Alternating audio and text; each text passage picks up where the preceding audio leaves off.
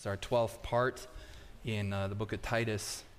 But Paul wrote this letter to encourage Titus and help strengthen the churches, to encourage him as he was strengthening the churches on that island of Crete.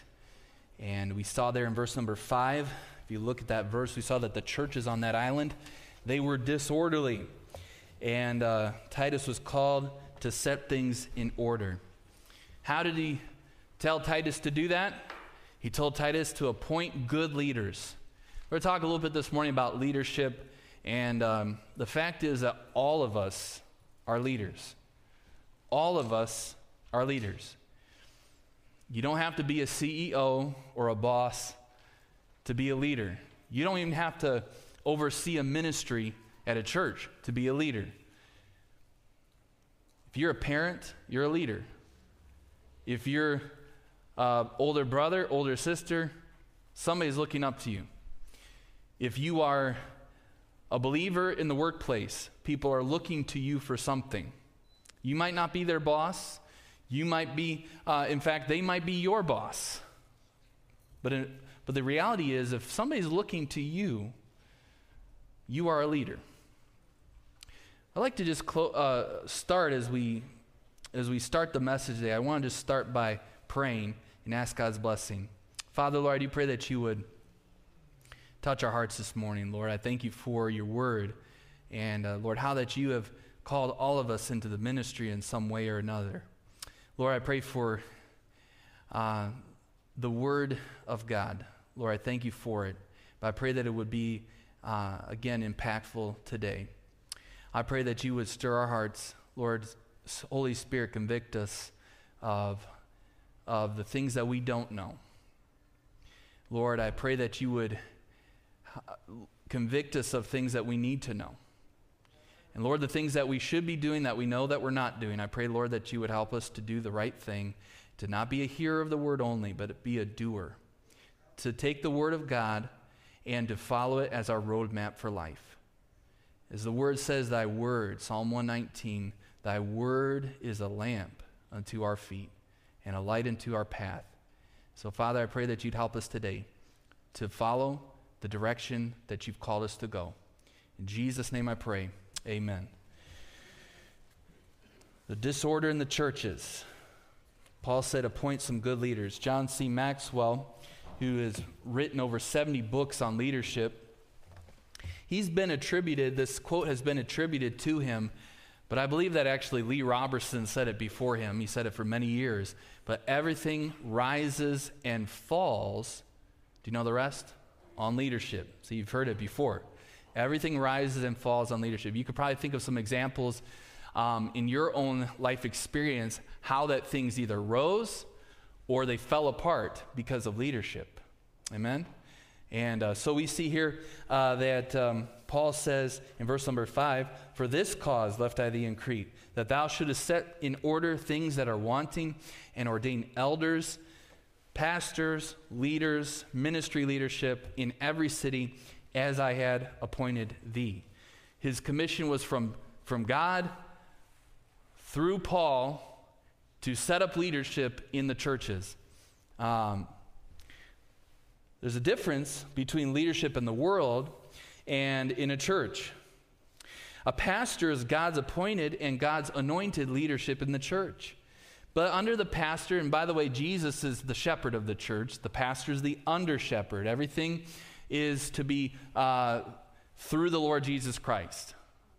He is not equal at all. There's nobody in this world, there's no church leader that is on equal footing with Jesus Christ. He is the shepherd of the church. The pastor is there as that under-shepherd, the earthly leadership, the one that is a human that God has appointed to lead the church, and he is appointed and anointed to do that. I've heard it said the ministry is the best calling, but it is the worst profession. Haddon Robinson written many books on preaching. He said that the modern preacher has a job description that sounds like Superman. He's expected to make house calls like an old country doctor, to shake hands like a campaigning politician, to prepare lessons like a professor, and see as many people as a psychologist. He has to be as skilled as an executive, as the president of a business, and as shrewd as a financier, as a banker. And in the middle of it all, so good a diplomat that he could umpire a baseball game between the NAACP and the Ku Klux Klan. As a result, those entering the ministry are confused about who they are sometimes and what they're supposed to be doing to accomplish the mission, and how they're to live up to the impossible expectation. But it is the greatest calling, but the worst profession. It is not a job. It is not a career. It is a calling. And many are called into the ministry. Sad to say, not everyone goes into the ministry. There are many that go into the ministry who are not called either. So you have kind of that issue. But you have to know that you're called, and only God can make a minister, not parents, not a pastor. A pastor doesn't call anyone into the ministry. A seminary or a Bible college does not call anyone to the ministry. Just because somebody has a degree does not call them into the ministry. You can prepare for ministry, but not everyone is called to be, as far as a church, a pastor. 1 Timothy chapter 3, verse 1. Now, Paul is relating to a pastor, to the minister at Ephesus, Timothy. He's relating to him a message. 1 Timothy chapter 3, verse 1, Paul says, this is a faithful saying. He's saying basically, this is the truth. If a man desire the office of a bishop, he desireth a good work. It's a good desire to have. And I believe that's part of the calling. There needs to be a desire.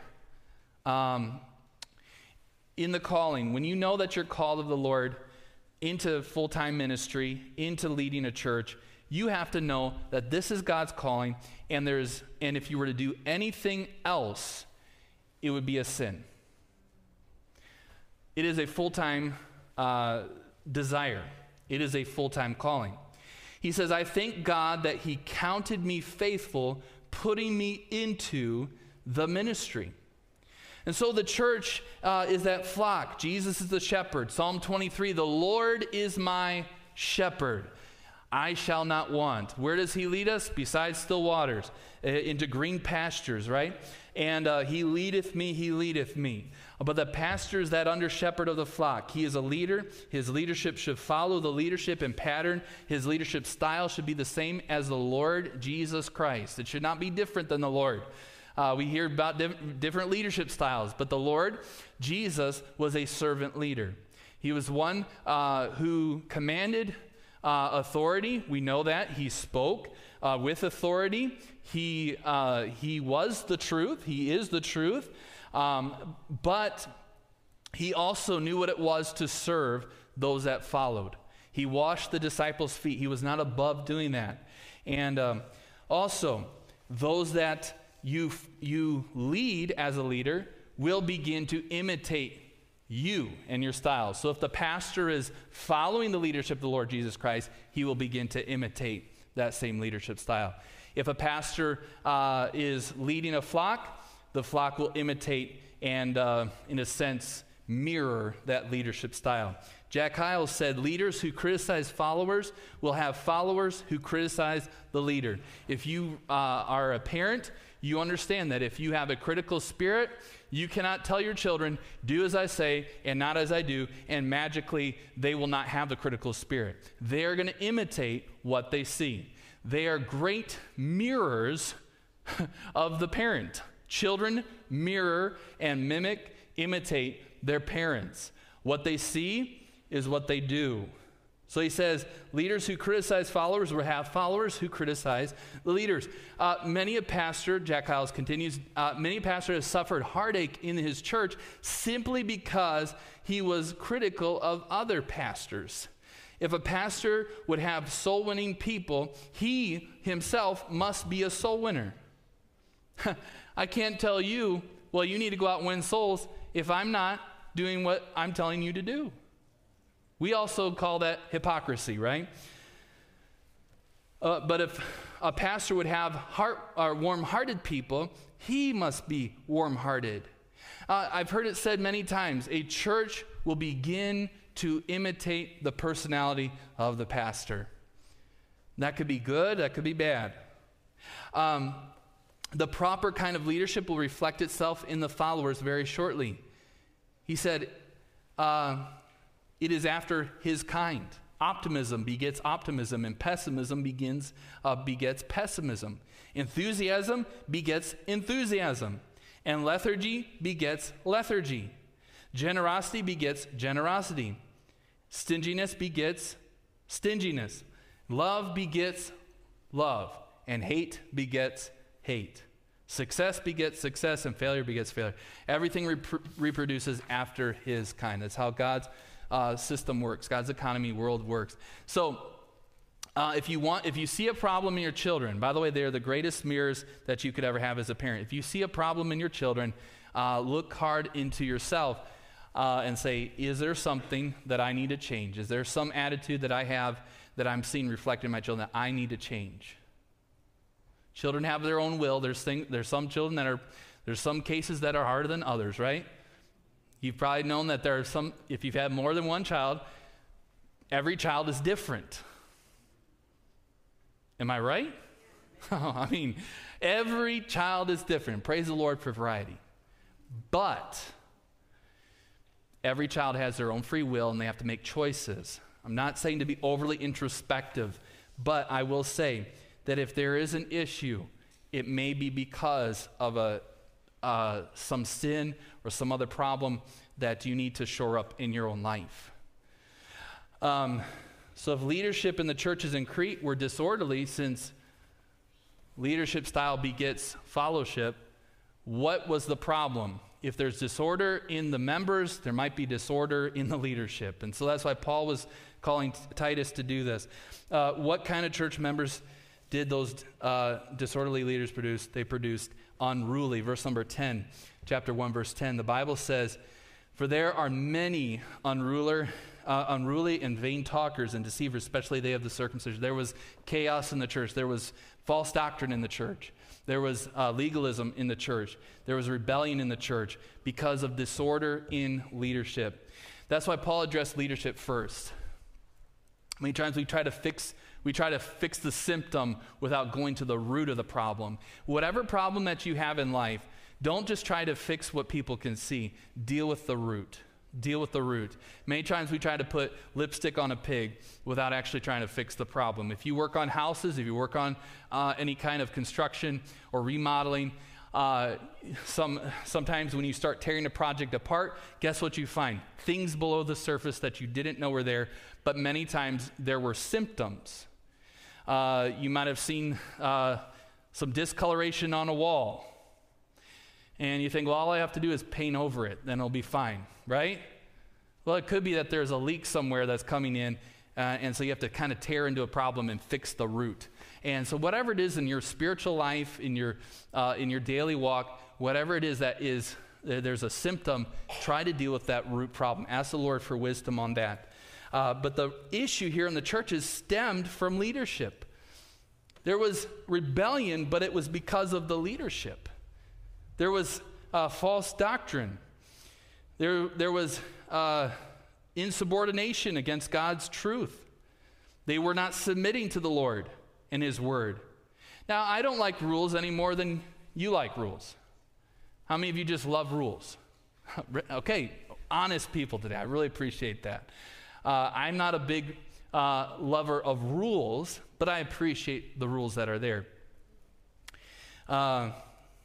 Many times our problem is we do ourselves have our own spirit of rebellion that's built in. Sometimes we follow after what feels right rather than what is right. We don't want to obey God's authorities. There's a reason that authority is there. There's a reason that the rules are there. Somebody has said rules are made to be broken. That's not true, okay? But what was Titus called to do with this unruliness that we read in verse 10? What did Paul call Titus? What did he say? Titus, this is what you do. Make more rules so that the legalists will be happy because they want more rules. No. The people that were there on the island were already trying to solve their problem by adding more rules. But more rules leads to more legalism. Rules are a part of every organization. It's a part of every government or structure. God is not anti-rules. But if you look at any church or religious group that uses rules or guilt to control its followers and to lead people with just rules, you will ultimately produce a rebellious, unruly people, because people naturally, they fight against the rules. We can't figure out how to get things under control, so let's just throw more rules at the problem. We have an issue with guns on the street, so let's just create more gun laws. No, let's deal with the heart of the problem. You could have more guns on the street and no violence. Guns are not the problem. Well, that's not a popular message today because it doesn't go with the agenda. It doesn't go with the message that's trying to be, the narrative that's out there, that somehow guns are the problem. No, my friend, the heart of man is the problem. The heart of the problem is a problem of the heart. Author and writer Josh McDowell has correctly said, rules without relationship leads to rebellion. There are at least 3 different leadership styles. Leadership by intimidation, leadership by manipulation, and leadership by inspiration. Leadership by intimidation is leadership by fear. There's people that lead by making their followers fear them. Leadership by intimidation is leadership by fear. Leadership by manipulation is leadership by deceit. But leadership by inspiration is leadership by influence. Influence. I believe that's what Jesus, how he led. Leadership by inspiration is ultimately the only way for a pastor in a church, leaders, to lead God's people. A leader is able to inspire people to go places many times that they would not have normally thought they could go. Have you ever had someone in your life that just encouraged you and somehow you were able to just take another step forward? But then there were maybe times where people were discouraging you, cause you to second guess God, cause you to second guess God's will. There's many people that have bowed out of the race because they were not encouraged. They were not inspired to do anything. So leaders can have an incredible power for evil or for good. Back to the rules. We do have minimal rules around here. I believe in rules, but we need to have order. So you do have rules for order. If you don't like the rule, then that's okay. Appeal to your authority. Nothing wrong with that. It's a good way to do that. Maybe ask for clarification on something. But my advice is don't buck against the rules just because you don't like them. My goal is not to teach you to be a good rule follower, but rather to inspire you to be a Jesus follower. Because if we're following the Lord Jesus Christ, the rules are not going to bother us. Because we're not here to please man. We're not here to just keep rules. We're here to follow Jesus. 1 Corinthians 11, verse 1, Paul gave us a great example. He told the church at Corinth, "Be ye followers of me, even as also I am of Christ." Paul wasn't one of those preachers who said, don't do as I do as I say. He said, do as I do. Follow Jesus like I follow Jesus. 1 Corinthians 11, verse 2, he says, "Now I praise you, brethren, that ye remember me in all things and keep the ordinances as I delivered them unto you." So he's not saying just follow Jesus and no rules. He's saying there is need for order in the church. There's need for organization. There's need for us to follow after morality and follow after righteousness. But while we're following Jesus, and if we understand sound doctrine and truth, and we read the Word of God, and we listen to the Holy Spirit, we will know that we are following after Christ. We will know that we're doing things in the right spirit. And all of the other things will take care of themselves. Following Jesus doesn't mean no rules at all, but we are doing what we do because we love Jesus. I've always said there's no one more miserable than a Christian who's away from the Lord. It's not the unsaved people that are as miserable. The most miserable is the saved individual who's under conviction.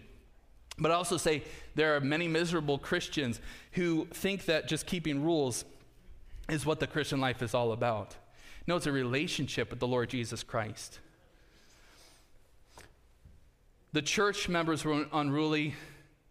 There was a need to set things in order. And then also false doctrine and legalism was rampant. We've already kind of touched on that. But verse number 10 through 16 is where we were the last few weeks. But he said there in verse number 10, many unruly, vain talkers, those that were of the circumcision. He says in verse 11, whose mouths must be stopped. Why? Because they were subverting whole houses. They were leading people the wrong way. They were teaching things that they ought not to teach for filthy lucre's sake. And the many other reasons were listed there. But in verse 16, they profess that they know God, but in their works they deny him. They were not true followers of Jesus. They were legalistic false teachers who were adding works to the gospel. So what was Titus called to do about this?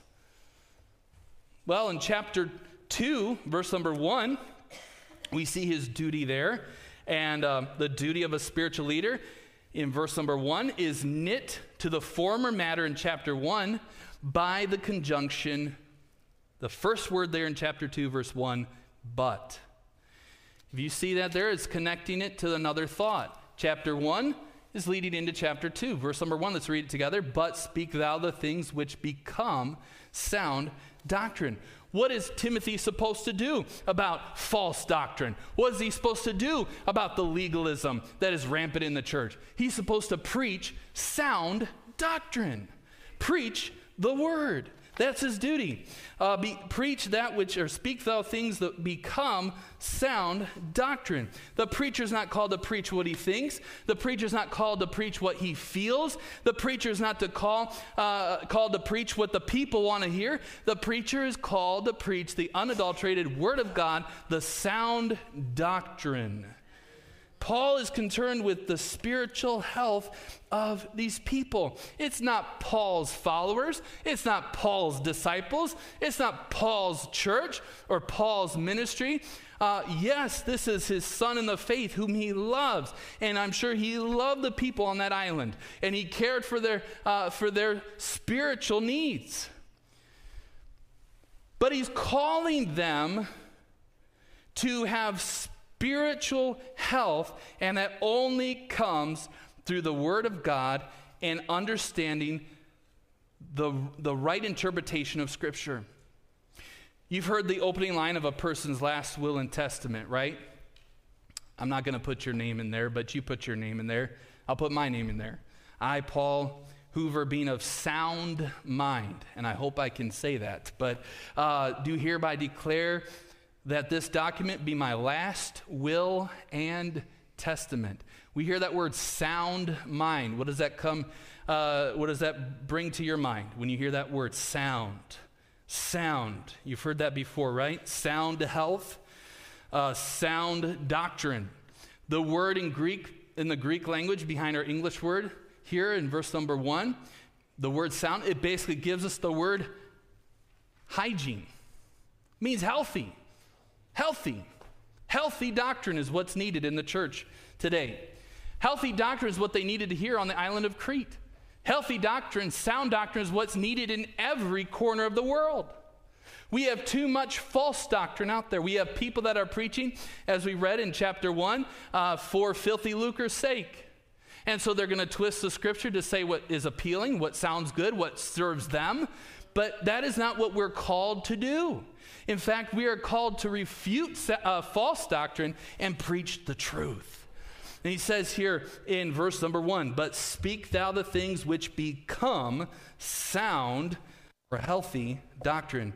Chapter 1, verse 9, go back if you would, the page before, Titus 1, verse 9. Holding fast the faithful word as he hath been taught, that he may be able by sound doctrine, both to exhort and to convince the gainsayers. I have found through the years that if we hold forth the word of life with sound doctrine, it has a healing effect. The word of God heals the church. If there's a problem in the church, the Word of God can solve that problem. If there's a problem in your home, the Word has that cathartic effect of healing in the home. If the Word of God were not here, we'd have problems. But thank God we have a more sure word of prophecy. We have the word of God that is true. It is tried. It is proven. It has stood the test. And the word of God can solve the problems in your life. The Bible, sound doctrine, the gospel is a sacred trust. There's never been a book like it. It's not the book of the month. Amen. It's not the book of the year.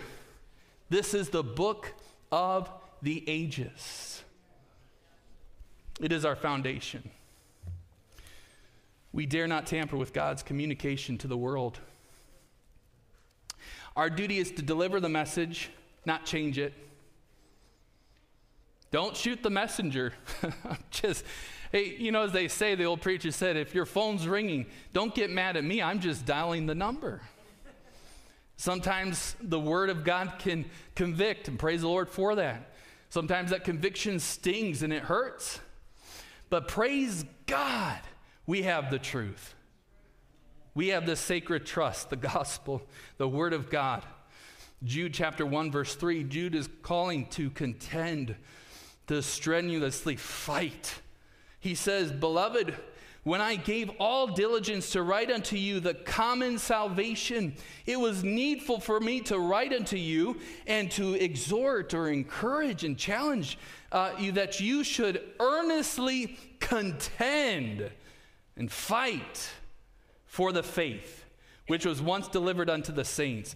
It is not time for us to lay back in our easy chair, in our recliner. It is not time to lay in our hammock when the world is going straight way down that broad way that leadeth to destruction. It is time for us to take up our responsibility, to take up our mantle and say, this is my duty to preach the word of God, sound doctrine. You might say, well, Pastor, I'm a woman. I can't be a preacher. All of us can be a preacher of the word of God wherever we go. And even when I was 5 years old or 8 years old, however it was, when I asked my dad, do I preach unto my little dachshund dog? Because the Bible says in Mark to preach unto every creature. He said, well, I don't think that's technically what it means, but he said, if that's what you, if you feel that's what you need to do, well, I guess you go ahead and preach the dog too, I guess. But we need to get out there and share the truth with this world that is dying and going to hell. It is not time for us to rest easy and think, well, that's somebody else's battle. He says for us to, as Christians, to contend earnestly for the faith, to fight the good fight, to contend. You find that idea in Philippians 1:27. Deuteronomy 4:2, of course, with the sacred trust of the gospel has been given to us. This is, of course, speaking to the Israelites. But Moses writes here in Deuteronomy 4:2, the words of God. He says, ye shall not add unto the word which I command you, neither shall ye diminish aught from it, that ye keep the commandments of the Lord your God, which I command you. Revelation 22:18 and 19 has the same understanding. We're not supposed to add or take away from the scriptures. We're supposed to preach the word of God as it is to people as they are. You say, well, the world is changing so much. It's not popular to preach that it's wrong for a man to marry a man or a woman to marry a woman or for somebody to change their gender or their sexuality. Oh, that's not going to be popular, Pastor, to tell them that that's wrong. Well, is the word of God, is it changing? Has it changed? Is it going to change? The word of God will not change. The message is the same, but we can preach the truth in love. But don't water down the message. Sound doctrine, healthy doctrine. What does the Bible say? That is what we need to preach. So we have a sacred trust, but also what we believe, it affects what we will do.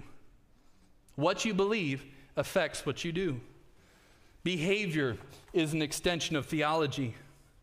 There's a direct correlation between what we think in our mind, what we believe in our heart, and how we behave, how we act. For example, two people are standing on top of a bridge. One believes he can fly. The other one believes the truth. You cannot fly. And the choices they make based on their belief are going to look quite different from each other. In the same way, a man who believes that there's no such thing as right and wrong will naturally behave differently from a man who believes in a well-defined moral standard. You might say, Pastor, there are some gray areas in Scripture that are kind of left up to interpretation. Well, the Ten Commandments are not gray. That's pretty black and white. And follow the Word of God. What does the Bible say? What does the Bible say? 1 Timothy 1:9, knowing this, that the law is not made for a righteous man, but for the lawless and disobedient, for the ungodly and for sinners, for unholy and profane, for murderers and for fathers and murderers of mothers. It's sad to say, but in this world, in this very city, there are people, there are children that are killing their own parents. There are parents that are killing their own children. Unnatural affection. Verse 10, for whoremongers, for them that defile themselves with mankind, for men stealers, slave traders, kidnappers, however you want to define that, but liars, for perjured persons, and if there be any other thing that is contrary to sound doctrine. In other words, true teaching promotes righteous living. True teaching and belief in truth. It's one thing to give lip service to the Bible and say, well, that's the Word of God. It's another thing to say, this is God's Word, and it is true for you. It is true for me. It is objective. It doesn't matter what you think. It doesn't matter what I think. This is the truth. That's a whole nother thing. Because if we really believe that this is the Word and we're willing to obey it, it will affect the way that we live. It affects our behavior. True teaching promotes righteousness. But sin flourishes where sound doctrine is opposed. And sad to say, where is sound doctrine opposed? Not just out there. It is opposed in many of our churches. Because it's not being preached. It's not being taught. Why? Because they don't believe it. Or they don't want to believe it. But we have to keep this message straight and true. The whole counsel. Not just a buffet. I'll tell you, I'll be honest, when I go to the buffet, I've been trying to stay away from the buffet, but when I go, I don't get everything there because I don't like everything there. And sometimes I don't take things that I should take, and sometimes I put things on my plate that shouldn't be there. But I always appreciate my wife, and I like to follow her example. I need to follow her example a little more, but the first place she goes is the last place I go. That is the salad bar. Because there are things there that I really don't want to eat when there's so many other choices. I want to have some protein. But we have to take all of Scripture, not just the parts we love, not just the parts that speak to us, not just the parts that are appealing. Because I will say that there are many verses of Scripture that are comfort. And they bring comfort to anybody. But we cannot overlook those that convict. Because those things are what we truly, many times, need to hear. Sin flourishes where sound doctrine is opposed. You need to be in a place that preaches the Word of God. You need to be in the Word. Saturate your life in your mind, your heart, your spirit, your soul with the Word. We need to know what the truth is in a world full of lies. 1 John 4:1, beloved, believe not every spirit. There's many spirits out there. There's many doctrines. There's many different people talking. There's views and beliefs. Most of it is man-centered. Beloved, believe not every spirit, but try the spirits, whether they are of God, because many false prophets are gone into the world. What does that mean? That we need to live circumspectly. We need to be looking 360 degrees, because the threat, the enemy, is all around us. Many false prophets are in this world. You might be saying, well, I'm secured upon the rock. I believe the word of God, and it is changing and affecting my behavior. I'm following the word of God as best as I can. I'm yielded to the Holy Spirit. But my friend, you need to take heed for the lives of your children, the lives of this next generation. Because sad to say, many in our churches do not stay in church past their teen years, past their high school years. Many of them have gone away. Many theories as to why that's happening, but there's many false prophets in the world. There's many different philosophies that are appealing to the ears. This last days, the Bible says, Paul says that many will heap to themselves teachers having itching ears. They want to, this sounds good. That sounds good. That kind of fits what I believe, what I want to believe maybe. But is it the truth? Instill in your children a love for truth, a heart for truth. There are tares among the wheat and wolves among the flock. And so the best way to distinguish truth from falsehood is to know what the truth is. You probably heard this illustration many times before, but the federal agents don't learn how to spot counterfeit money by studying counterfeit money. They study genuine currency, genuine bills, until they master the look of the real thing. And it's only then that they can spot that which is counterfeit. That illustration probably could break down a little bit, but depending on what you use it for. But I would say that there's a need for us to just study the truth and saturate our heart and mind with the truth so that we know when something is off, and it might sound very, very close to the truth. Because most counterfeit money looks like the real thing. It's done that way on purpose. Why? Because they want to pass it off as the real thing. But sometimes that false doctrine may not be a blaring air horn and just like, wow, that is so false. Anyone could see that. Sometimes it looks and it sounds so good. And it can catch up an unsuspecting believer. And that's why we need to be in the Word and to be studying the Word. Psalm 119, verse 66, teach me good judgment and knowledge. There's a need for wisdom. Wisdom. If you're willing to admit it, God will give you wisdom. If you need wisdom, if you're willing to admit that you have a need, James says, if any man lack wisdom, let him ask of God. Psalm 119, verse 66, teach me good judgment and knowledge, for I have believed thy commandments. Romans 12, verse 2, and be not conformed to this world, but be ye transformed.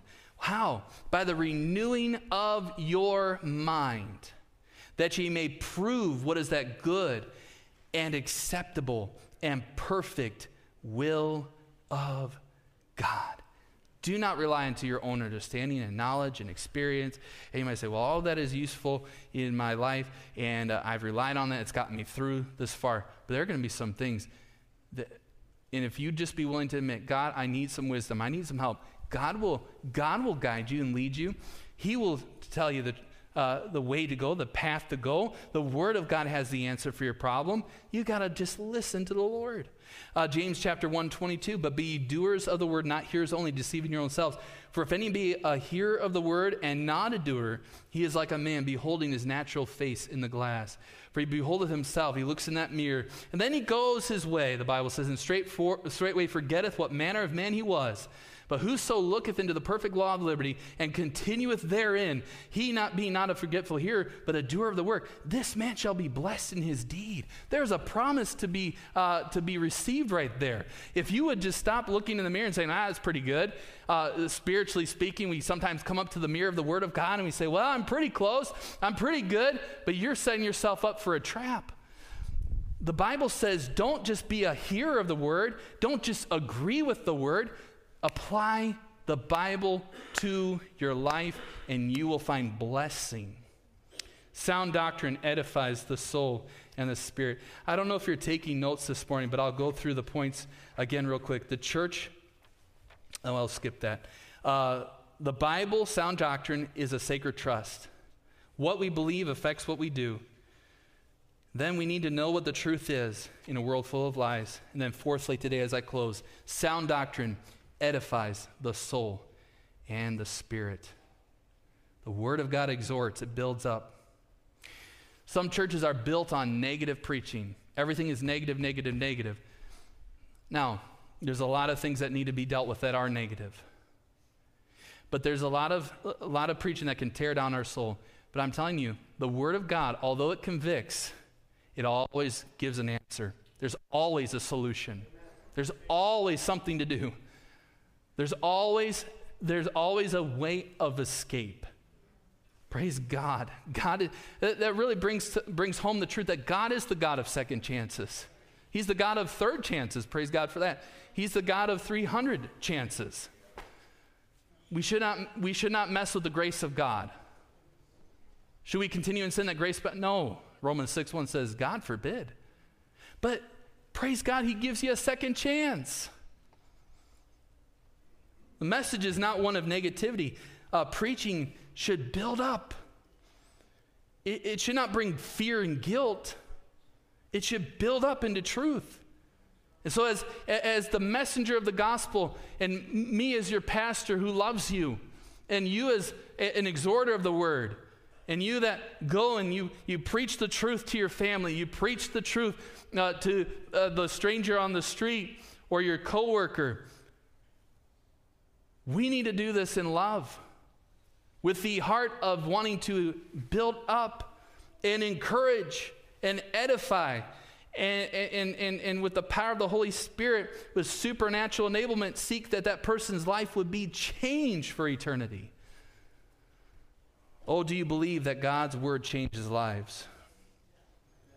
I hope when you leave the house of God today, or whenever the word of God is preached, that you feel stronger, that somehow you were exhorted and you were encouraged to do the right thing and to grow and not take it as negativity, but rather, man, somebody cares enough about me to tell me the truth. Somebody wants to help me. I hope that you feel exhorted today as the people of God to seek after sound doctrine, to study the Word of God, not picking what you want to get out of it. One of the best ways to do that is just read the Bible cover to cover.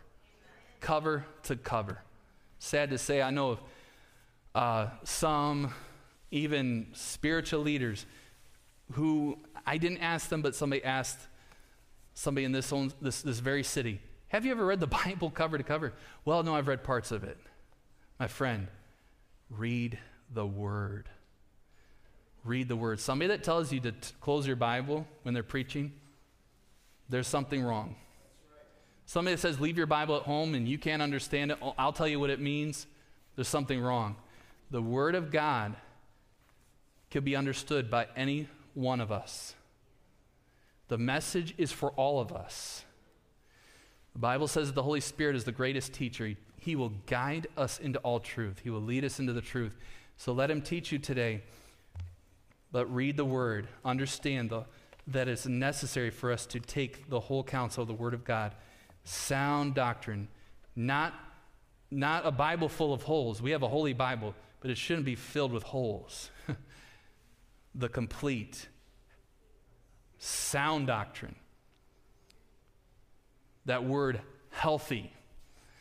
What a blessing it is to have the whole counsel of God's Word. Let's pray. Father, I do pray that you would help us this morning, Lord. I pray that your blessing would be upon this time of invitation.